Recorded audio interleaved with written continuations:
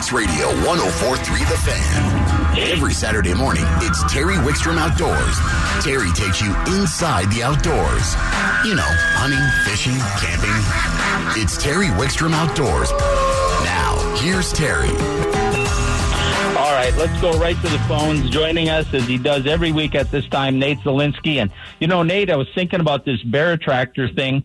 I wonder if that's why my mom and dad used to give me a peanut butter sandwich and peanut butter and jelly and tell me to go walk through the woods.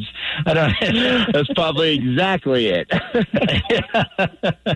Hey, Nate, we are, I know we're going to talk ice fishing. We are encountering, you know, conditions look like they're going to freeze and firm up, and then you get some warm days with that intense sun that's this time of the year, and it looks like the ice is gone. Then it cools off. We got good opportunities in the mountains. What the heck's going on? You know, Terry, it is. It's one of those times of year, and it's hard to kind of really pay attention to because it can change literally by the day. I mean, you look at, let's just say Cherry Creek right now. There are anglers fishing kind of over by the marina where there's open water, and they're throwing jerkbaits, throwing jigs, and they're catching walleyes from shore with open water equipment. And then you jump literally a couple hundred yards to the south, and you're on 8-9 inches of hard ice, and we're catching walleyes on the ice.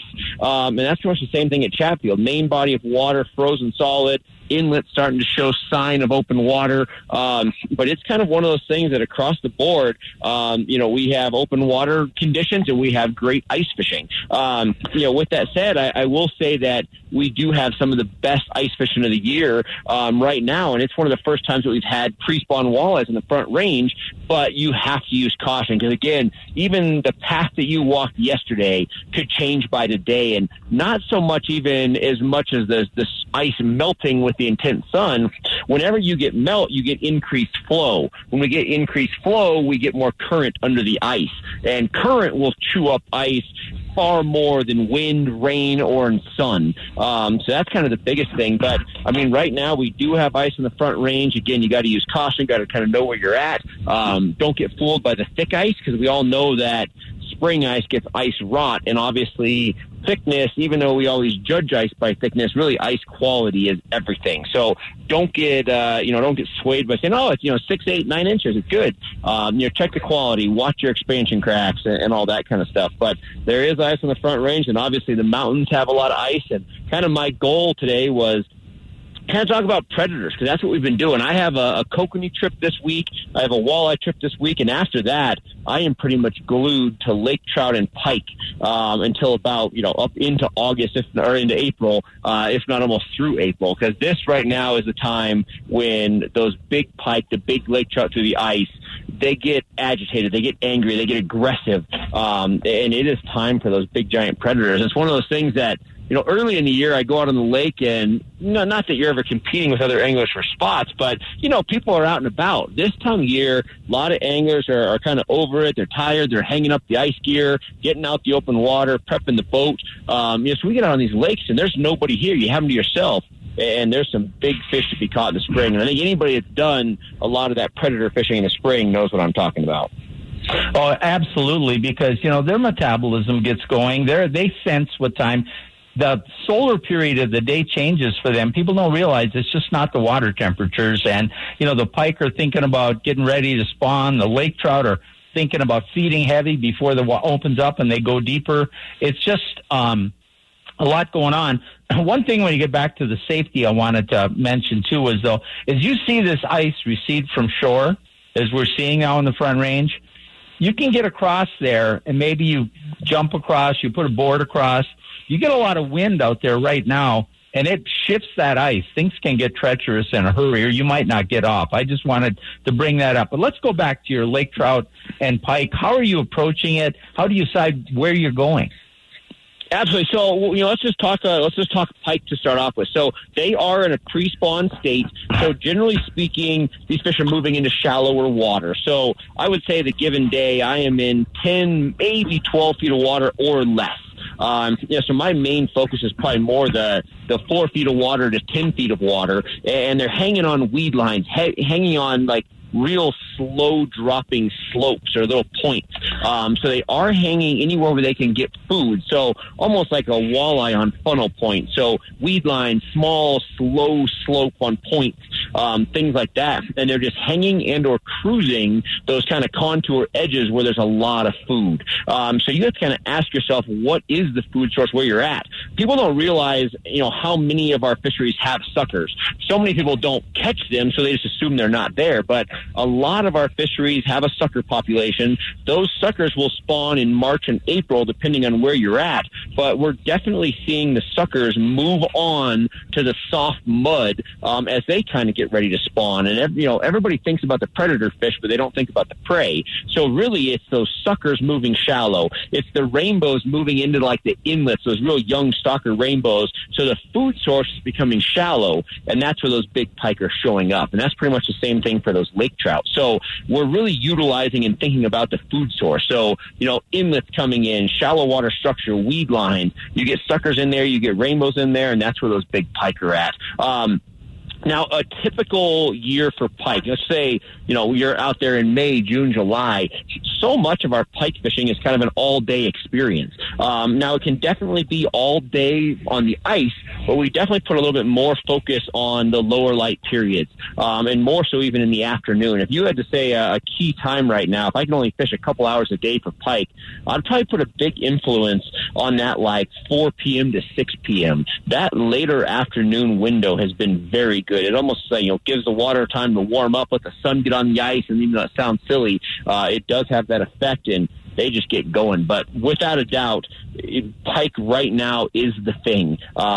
They're shallow, so they're easier to find. They're aggressive, so your bait doesn't have to be as flawless.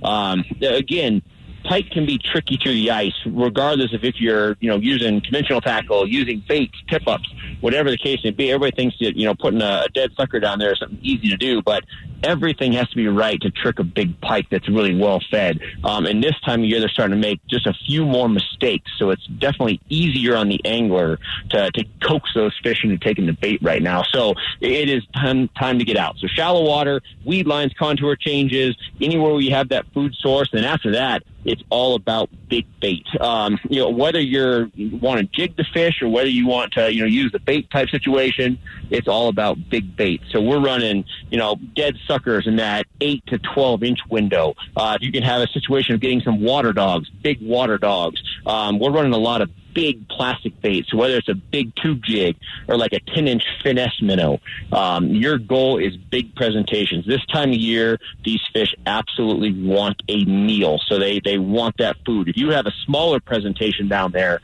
you simply just don't appeal to them. They have no interest. They know that everything they feed on has to provide that nutrition for their body as they get ready for spawn. So it's a big presentation right now, and that's probably one of the mistakes that we see anglers making is fishing bait that are too small. So don't go deep, don't fish small bait, and then that's kind of the trick to the big pike right now.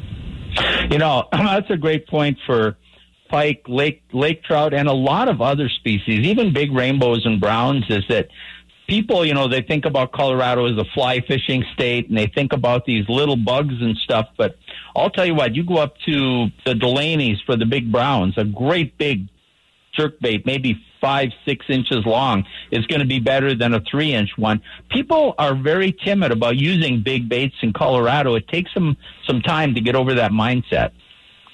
I agree, Terry. And you have to think about what the fish are feeding on. I mean, those browns are feeding on big food sources, and they're aggressive. And you look at the average pike, the average big lake trout, they don't get that size by feeding on minnows. They are eating on a large food source. Everything a pike eats right now is, somewhere in that 10 to 16 inch range. And when we say that, you take out a tape measure, you look at a bait, nobody's using a 16-inch bait, but you could. So, when you lay out a tape measure at, 10 to 16 inches, which is their average food source for a pike, and you lay your little tube jig or your small presentation next to it, and you realize that very soon, you're not appealing to those fish. So have that confidence, that big profile, it calls the fish in, and it definitely, again, you have to appeal to them. And it's one of the bigger mistakes that anglers use, and that's on, honestly, both the pike and the lake trout world. I'm actually on a photo shoot right now. I'm in the middle of the lake catching lake trout right now, and I talked to a gentleman at the boat dock this morning. Same thing. He saw one of my rods I was rigging up, and he goes, "What are you fishing for?" I'm like, Lakers. he goes, no way something's going to hit that big bait. And, it was an 8-inch tube jig, but even that's not that big compared to what these fish eat on a given day. I mean, you see Lakers that'll spit up suckers that are 15, 16, 17 inches. I mean, these fish are big and they have an appetite for sure. No, you're absolutely right. Now, do you change where you fish this time of the year for the lake trout? And I know you said it's really based on the food source, and that is so true. But do you typically see the food in a little different places than the pike, or is it similar? We are. We're seeing the lake trout are definitely almost in the same boat and moving shallower. So inlets are loading up with suckers and rainbows. And we're still fishing a little bit more structure for the lake trout. So the pike is weed lines, soft bottom, and slower contour. The Lakers, we actually want a harder contour. So when we say harder, we're looking for underwater rock piles, rock points, but steeper. You almost want it like a walleye to where, you drill a hole here and it's 20 feet, and then you drill a hole 10 feet away and it's 25, 30 feet. So you really want some steeper contour, but we're definitely seeing the fish in shallower water to where, we were seeing our bigger Lakers, say a month ago, just say a given depth of like 30 to 50 feet on structure. We're now seeing those fish in 15, 20 feet. I have some bites that are going on right now where I'm in less than 10 feet of water.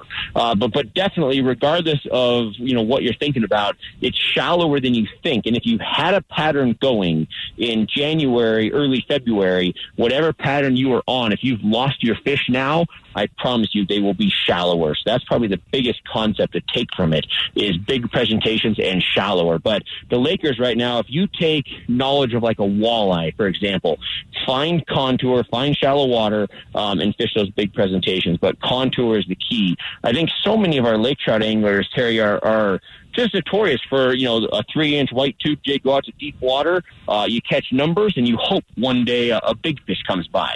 And I'm not saying it won't, but generally speaking, it's very rare for us to see our big lake trout with our smaller lake trout. Now, our pike will definitely, kind of commingle. You can get a 20-inch hammer handle pike and a 40-incher on the next fish. Lake trout, not so much. Kind of similar to the walleye. They definitely have a separation. Those younger fish are feeding on a different food source, and those big fish are on, obviously, a larger food source. So major separation in the school. So, honestly, when I'm lake trout fishing, if I drop down and catch a 20-incher, 25-incher, that's kind of a negative in my mind. And wherever I'm at, I can almost guarantee I will go shallower than that because those bigger fish more than likely aren't going to be with those younger ones. My biggest lake trout in Colorado came at Granby, and it was, 20-plus pounds, maybe pushing 30, and it came in 9 feet of water on a huge jigging spoon. So, yeah. Now, when you do your presentations, I know you like a lot of tip-ups for pike, and they are also effective for lake trout. We've got maybe a minute or two left. How are you dividing up your presentations between an active presentation and a tip-up for both fish right now? Definitely. So on the pike side, as long as my guests that I'm taking out guiding that day, as long as they're comfortable using tip-ups or using bait, we're pretty much 100% on that. I have a lot of guests that want to use rod and reel, so we'll switch up to jigging, techniques then, and we're fishing spoons, and like I said, those big, more like finesse minnows, big plastics. But if it's a given day where the customer or guest is excited to use bait, we're pretty much almost always large dead suckers, just because that is hands down producing the biggest fish. On the lake trout side, rarely do we use bait. Most cases, we're just using bigger spoons. So we larger big tube jigs and big plastic. So I'm running, my tube jigs. A small bait can be 6 inches. A big bait can be more that 10 inches. Then we use a lot of, like I said, those big minnows, big finesse minnows, and large plastics, almost like a big just larger, like almost worms, like fast worm style baits. And we're going to use those even up to 12 inches. So big plastics. But the biggest thing is the pike want to sit and stare at a bait before they take it. The lake trout want to hunt it down. So on the lake trout side, we're running more jigs just because we can get crazier with our action. We're swimming it up and down the water column, pounding bottom and snapping it up. So many lake trout anglers are kind of notorious for just that slow bounce on bottom. And there's a time and a place for it. But right now, we're doing major swimming motions with very large bait, and those fish can see it from a distance. They come screaming in. That hunting instinct kicks in, and you're in for a ride. All right, my friend, we're running out of time. If people want to get a hold of you, whether to book a trip or get more information, how do they do that? Absolutely. Just Tightline Outdoors. You can look us up on the website, on Facebook. We have a lot of trips going. Again, we're still booking walleye trips. We probably will be coming to a close of that soon on the Front Range, but if you want to get on the last 10-minute trip there, we have that. We have bass. We have salmon, pike, and lake trout all going strong through the ice. And then, as always, we're always booking our open water trips. You want to get that scheduled. So, get a hold of us. We'd love to get you on the water. And, my friend, people can come see you at ISE. ISE opens 24th through the 27th. We'll be getting the schedule up online soon, and you will be one of the presenters. I'll be there. All right, my friend. Talk to you soon. All right. Nate Zielinski, always a great resource. We're going to take a quick time out. When we come back, we're going to change up tactics, or subjects, rather. We're going to switch from fishing to dog training. And we had, the last time Ben was on, Ben Garcia, our dog training specialist, we got the question, how old is too old to train a bird dog? So we're going to talk about that, but we're also going to talk about, should you hunt your dog before you get it trained? So we got a lot to bring. We have lots more coming up. Got more ISE tickets to give away. Stay with us on Terry Wickstrom Outdoors on 104.3 The Fan.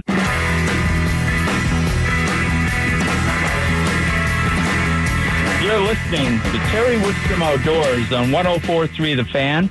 We did have a winner of our last question to get ISE tickets. What was a bear attractant? And the three potentials were garbage, bird feeders, and pet food.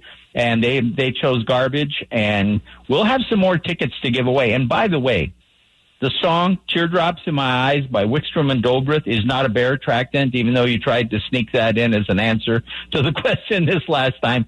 But you never know when that could come up. We still have more tickets to give away. Let's go to the phones.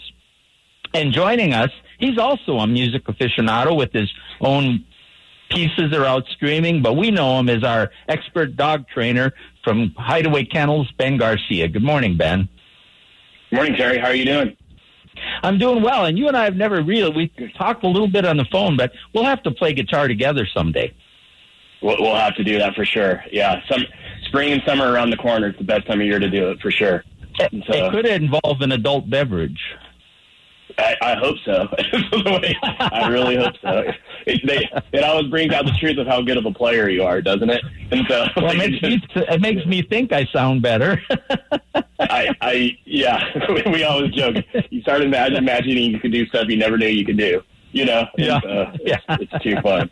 And so, hey, last week, just as we were finishing up, we got a question from somebody, and we told them we'd talk to you about this next time you came on the air, and they wanted to know, how old is too old to train a bird dog? It's a great question, and it's a fun one to look at and explore and to think about. And it depends on one or two things. Like if you're thinking obedience and you have a dog you just want to do some new obedience things with, you can always change those things. You can always do whatever you want to do to think about new ways to train your dog, new ways to teach it to do things that are new. But when you get into, like if you want them to sit at the door compared to running out, that's something you can work up until, they're 12 or 13. You get into bird dog stuff, it can kind of change some things. We've been lucky. We've trained some dogs that are 9, 10 years old to hunt, but you have to have an honest conversation with the owner of, what are our limitations? What patterns of behaviors does this dog already have? And part of it, if you have a dog that's 9 or 10, you want to start hunting, it's not to say you can't do it, but you have to be honest with yourself is, can the dog hunt all day? Can the dog move around and jump in holes, jump in water, do movements that might hurt it at that age? The other one that you kind of lose as dogs get older is their food motivation. If you've been around a puppy, you can get them to do anything for a treat or food.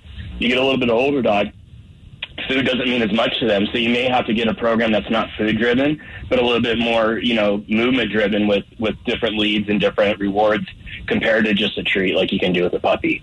And then you also got to watch when you get older dogs.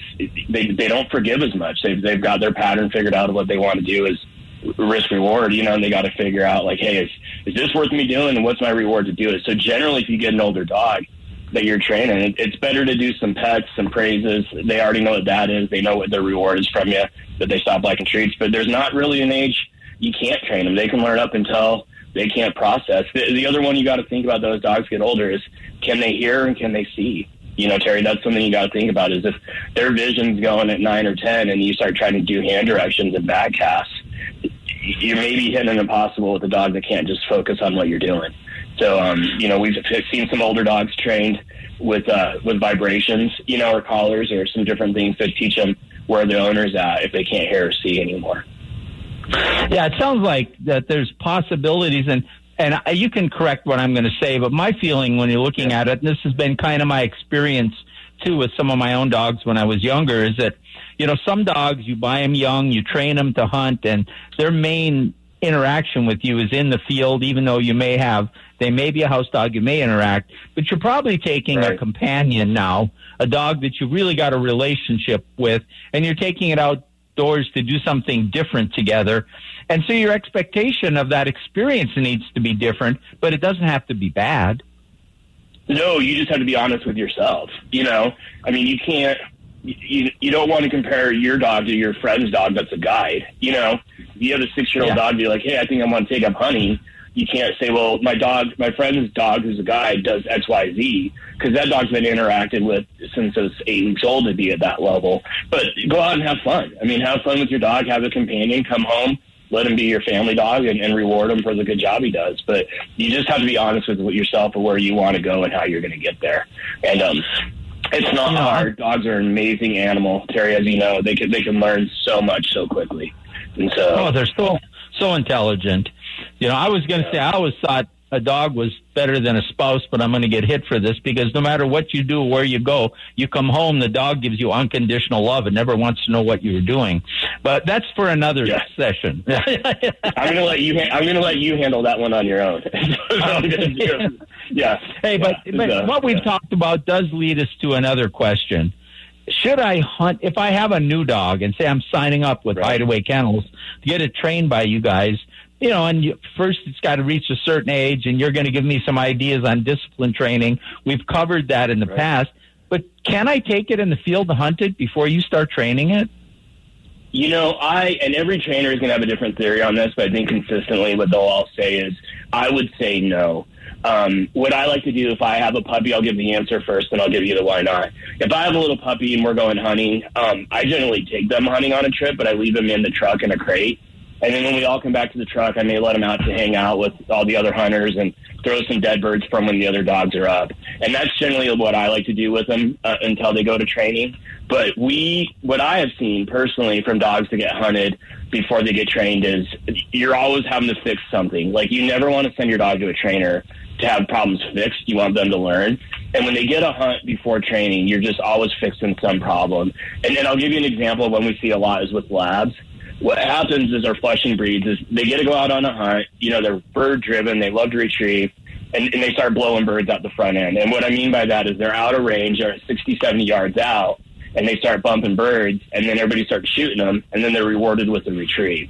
So what they learn is, hey, I'm just going to run out there, have a bunch of chaos, and get a retrieve and get a reward for it. And then as a trainer, what you have to do is go, okay, let's slow down. Let's go out. Let's quarter. Let's use the wind. Let's look at objectives. Let's stay in range so you're not blowing birds out. And then you have a struggle with your dog and the trainer to start with.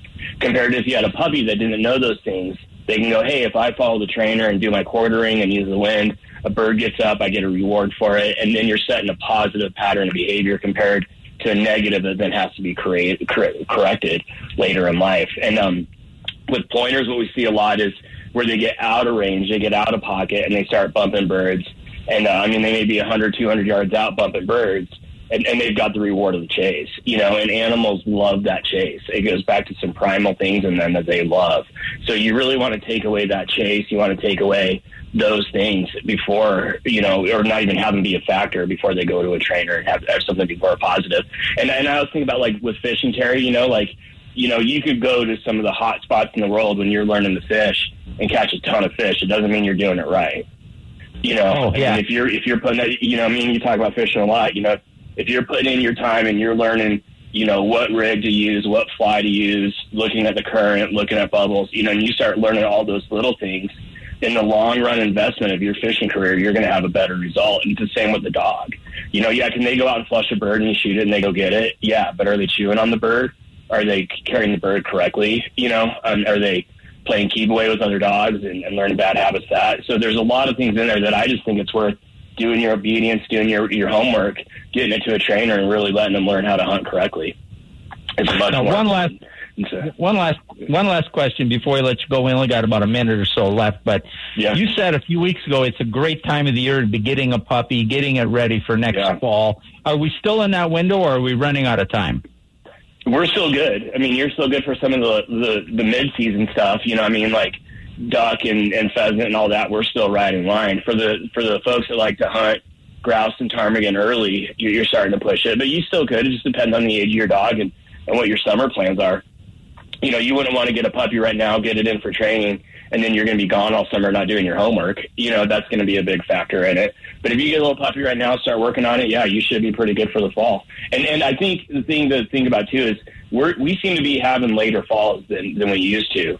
So it's not, you know, I mean, typically we would say, like, you want to be ready to go by mid-August with your dog, but this last season, it didn't cool down until November. You know, I mean, you were having a lot of talks about hunting in the heat with dogs. So I think there's a little bit of play in that, but you just definitely want to start planning out.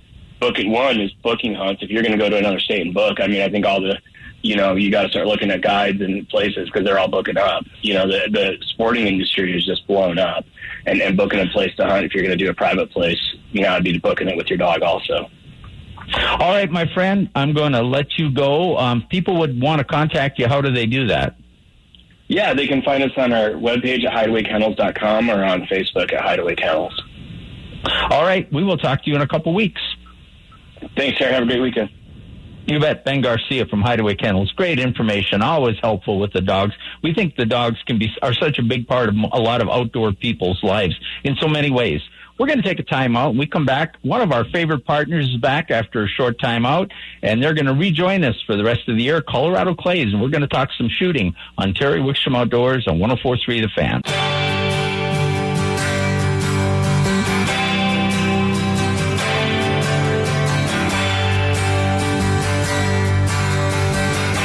The Eagles. It's too bad JR is waiting on the line because I like this song. You're listening to Terry Wickstrom Outdoors on 104.3 The Fan. Let's go to the phones. And joining us from Colorado Clays is J.R. Pierce. Good morning, J.R. Good morning, Terry. I almost left you on hold for a while. I was going to listen to that song. I love the Eagles. They're not as good as you run the risk of me breaking into song, and we all know what happens when that goes on. Yeah. Well, their Eagles aren't as good as Wickstrom and Dobrith and all their hits that you hear played in the bumper coming in here, but they're pretty good. Not too bad. Hey, my friend. You know, a lot of things have gone on at Colorado Clays. We missed you for a couple weeks there, but glad to know that you're partnered with us. We love having you on for this year again. And people have questions, of course. You know, we need to probably revisit an overview, but I think the very first thing is it's pretty much public knowledge. The state of Colorado bought Colorado Clays. It's owned by state parks now. But so what changes am I going to see? Well, and that's a good point, Terry, and that is a big topic right now. But I can go ahead and report that the Colorado Clays property sold and is now owned by the state of Colorado. The good news for everyone is that Corey and I have leased the property back from the state and will continue to run Colorado Clays exactly like we have for all these years. You know, and many folks are asking questions like, do I need a parks pass or any kind of special permit or anything to visit Colorado Clays? And you do not. Our past, our present, and future customers will not notice any difference when they come to enjoy an outing at Colorado Clays. We have all of the same ranges, the same hours, the same staff, and the same opportunities for individuals, groups, and events. And Terry, I think with our new partnership with the state, we feel things can only get better. So we're very excited for this coming year, and we want everyone to come join us. So tell people that maybe are new to Colorado Clays, what do you have out there? Well, that's a good point, Terry, and it's good to touch on that because I know you get lots of new listeners all the time, and I'd be glad to go over what Colorado Clays is all about. So Colorado Clays is and has been for over 25 years now Colorado's premier public access shooting facility. We feature the very finest ranges, fields, and courses for rifles, pistols, trap, skeet, wobble trap, and sporting clay shooting. Now, for example, our rifle and pistol facility is a state-of-the-art, NRA-approved, semi-indoor, outdoor hybrid design. So it really offers the best of both worlds for shooting rifles and pistols. And by that, what I mean is that it has a shooting area that has concrete floors, padded benches and stools in each stall, lights, radiant heat, and really much, much more. So it has all the comforts of an indoor range, but downrange, rather than a roof, it has baffles so you can truly enjoy the natural light and airflow of an outdoor range. We have 10 bays of rifle offering 50-yard intermediate and 100-yard targets. The 100-yard targets offer video viewing, meaning there is a camera on your target and a monitor in your bay, so you can literally do real-time sighting without any spotting equipment. The pistol side has all the same comforts and features, a 25-yard target return system allowing you to practice at your own personal preferred distances. So beautiful facility. You got to check that out. And, of course, Terry, we still have our 7 regulation ATA trap fields set up with either voice release or delay options. We have a training trap field with a straightaway target that is dedicated to just beginning shooters, shooting lessons, gun dial-in, etc.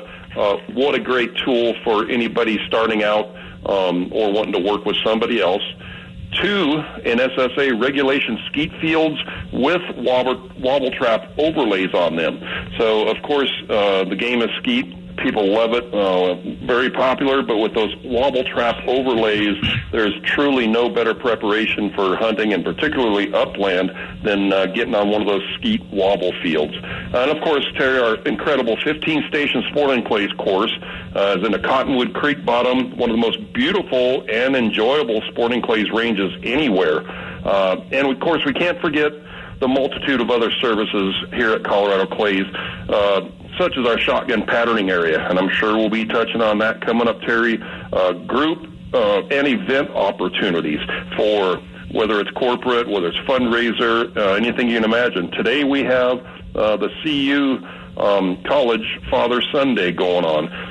Lessons and training for pretty much anything you can imagine. Leagues, competitions, just to name a few. And finally, Terry, boasting the friendliest and most knowledgeable staff in the industry, Colorado Clays truly has something for every firearms enthusiast from the very beginner up to expert level. Well, you know, you've touched on a few things that we're really going to get in depth on over the next few weeks. And one of them, you mentioned your patterning board. You and I have had such in-depth discussions based on that patterning board. And we've got turkey hunting is right around the corner, and people are going to need to start patterning very soon. And you've accumulated so much knowledge over the years patterning on that we're going to be sharing on the air. I always look forward to that. I think that sometimes it's almost startling what that patterning board tells us, JR. No, the information a person can get from going to the Colorado Clays patterning area is really just sometimes a revelation, Terry. 20 to 50-yard distance options, 42-inch backer with an aiming point. Very simple process can reveal incredible information about your sporting gun, trap gun, just home defense, you name it. That board for a mere $10 can tell you everything you need to know before you move on with it, whether it's hunting or recreational shooting. You know, another thing out there, you didn't mention that we got a lot of people getting more and more into just recreational shooting, just semi-competitive to have fun, sometimes very competitive. You run leagues out there. Are you going to have those this year, and what's the status? Yeah, and you know, Terry, I'm glad you brought that up. We are going to have our leagues this year, and we do have some slots available. So we are going to be running a Wednesday night Sporting Clays League here starting Wednesday, March 16th. The Wednesday night league, you can join as an individual or build a team, 5-person teams. The Sporting Clays League will be shooting from 2:30 till sundown on Wednesday night, starting the 16th. So any information you want on that, certainly give us a call. And then, of course, the Colorado Clays Wednesday Night Trap League, which has been a hit forever, starts Wednesday, March 23rd. That is also a 5-person team, but individuals can call in and we can build teams as well. The Trap League time slots start at 4:30 and go every hour or half hour, so 4:35, 5:36, etc., until 7 o'clock. And those are broke down, Terry, so that you're literally competing with people in your skill range. So the league will get broke down into groups, and the groups will compete against each other based on handicap and such, and it's just an absolute fun night. It is competitive. Anybody can really improve their shooting and get a break in the middle of the week by coming out and joining up for the Colorado Clays Trap League as well. You know, you brought up Sporting Clays shooting from 2:30 to sundown. Did I ever tell you my story when I was doing the celebrity Sporting Clays shoot, and we were the last group out and it was starting to get dark? Well, I hadn't done a lot of Sporting Clays for years, and I hadn't even shot a lot of shotgun for years. I was there as an outdoor writer, and they just threw us out there and gave us a borrowed shotgun. After several stations of being very inept at breaking clays, people were starting to look at me kind of, like they were ready to give me a hard time when we got back to the clubhouse. But then it started really getting dark, and we had to hurry, and I ran the last 6 clays. And we got back there, and somebody said, yeah, those Minnesota guys can't shoot till it gets dark. I said, give them a flashlight. They never miss. Well done, Terry. Way to represent. Yeah. Hey, one more quick thing I want to bring up before we let you go and tell people how to find you and where your location is. You and I last year started doing a series on types of guns, not recommending one, but going through the differences in different applications, whether it was a handgun or a shotgun. I don't think we did handguns yet. We did shotguns. We did some rifles. I want to bring that back. I think we should start doing that again, getting into what characteristics not brand, but what characteristics you look for in a gun for your particular type of shooting. I think that really went over well, and we need to get back to that again, I think. No, I agree with that, Terry. And we did leave off, if I recall, with the pistols. There are so many options out there, so many types of pistols, and each one can be specific to application, and some can be very broad.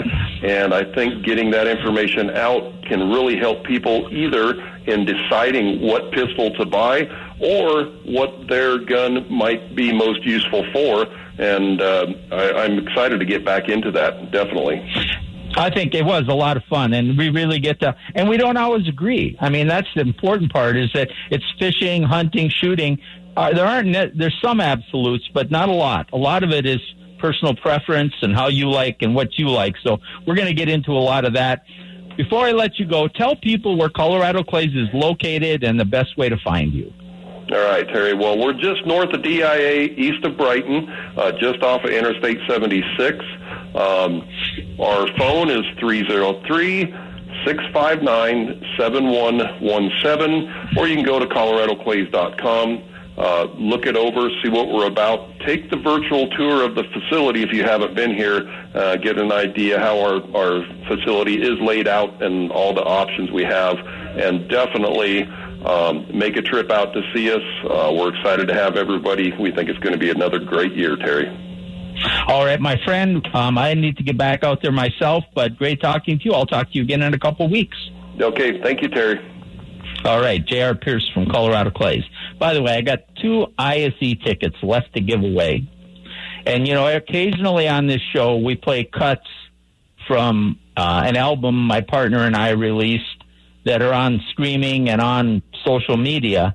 And there's a name. It's a 2-word name, or it's something and something, that we do our recording under. First one to text 303-713-1043 and tell Karen the name of our music group gets 2 tickets to ISE that we will leave in will call. We're going to take a time out. When we come back, we'll wrap up this week's show on 104.3 The Fan.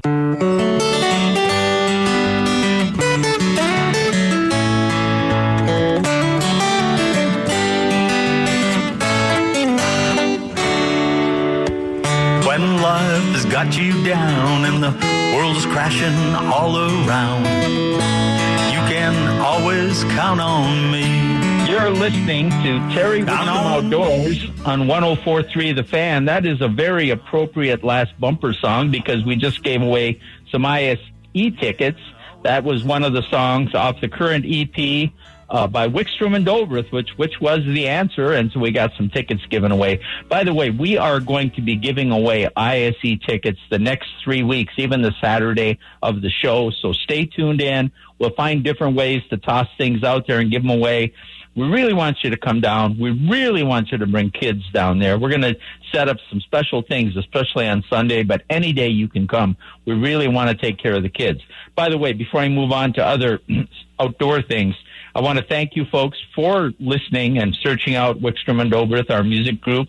If you haven't, go give it a listen. Just go to your favorite streaming service, search Wickstrom and Dobrith, see if you like any of the songs, give us some feedback. If you don't like it, that's fine too. Or search Wickstrom and Dobrith on your favorite social media. We're on Instagram, we're on Twitter, and we're on Facebook. So we'd love to get your feedback and converse with you, and then we'll let you know when we're getting ready to release some more songs here very soon. So we'll keep you on the loop.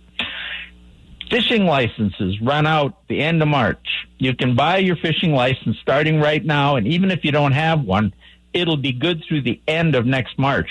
So you can get almost 13 months out of it. But even if you do have one, it doesn't short circuit or cost you anymore. It's still good till the end of next March. We're going to see conditions changing. We're going to see people who don't ice fish getting out, more open water fishing.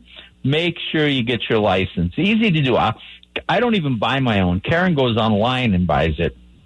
So it's so easy to do. You get a little transaction piece with you that you can carry with you, and that will, and that's all you need until your license comes, and you don't have to worry about it. In addition, over the next couple of weeks, we're going to cover some apps where you can actually have a digital copy of your fishing license with you, so you don't have to remember to take it with you or have it in your wallet when you're out. So we're going to talk more about that as we get into things. I want to say one more time about Bill Wilson. Bill Wilson is a local bass angler, tournament angler, who's just given so much to the community, especially kids. Today at 3:50 on just before the weigh-in of the Bassmaster Classic today, he's going to be honored as the Humanitarian of the Year. Now, he's been the director of Cast for Kids in Colorado for, I think, over 25 years. I know he's been involved like 27. He gives so much time and energy to the kids. So he's going to receive that award. He's also going to receive the Larimer County Ranger Brendan Unit Award for his humanitarian efforts. There's posts on my Facebook page, Terry Wickstrom Outdoors, that will take you to where you can watch this streaming and also explain the awards and how humble Bill is. And I just want to support him. What a great guy. Couldn't happen to a better person. He made the comment, I always wish I would get on the Bassmaster Classic stage for being a good fisherman. He goes, I guess I'm getting up there for being a good person. And that's so well said. Our congratulations to Bill Wilson. Also want to remember, we're going to have fishing rods on Sunday of ISE to give away to kids. Eagle Claw Wright McGill has donated 50 rods. So please, pay attention to what we're going to have going on. Come any day you can. But for families, new fishermen, kids getting in, women getting into fishing, Sunday at ISE will really, really, really be the day. We're going to wrap things up. Join us every Saturday from 9 to 11. Occasionally we get bumped over to ESPN because of a sporting thing. I think there's one day this month where the NCAA basketball tournament is going on. We'll get bumped over. But other than that, we're here 9 to 11. Follow us on Terry Wickstrom Outdoors. On Facebook, follow our social media for our music, Wickstrom and Dobrith. We'll let the Eagles take us to the top of the hour and more sports on 104.3 The Fan.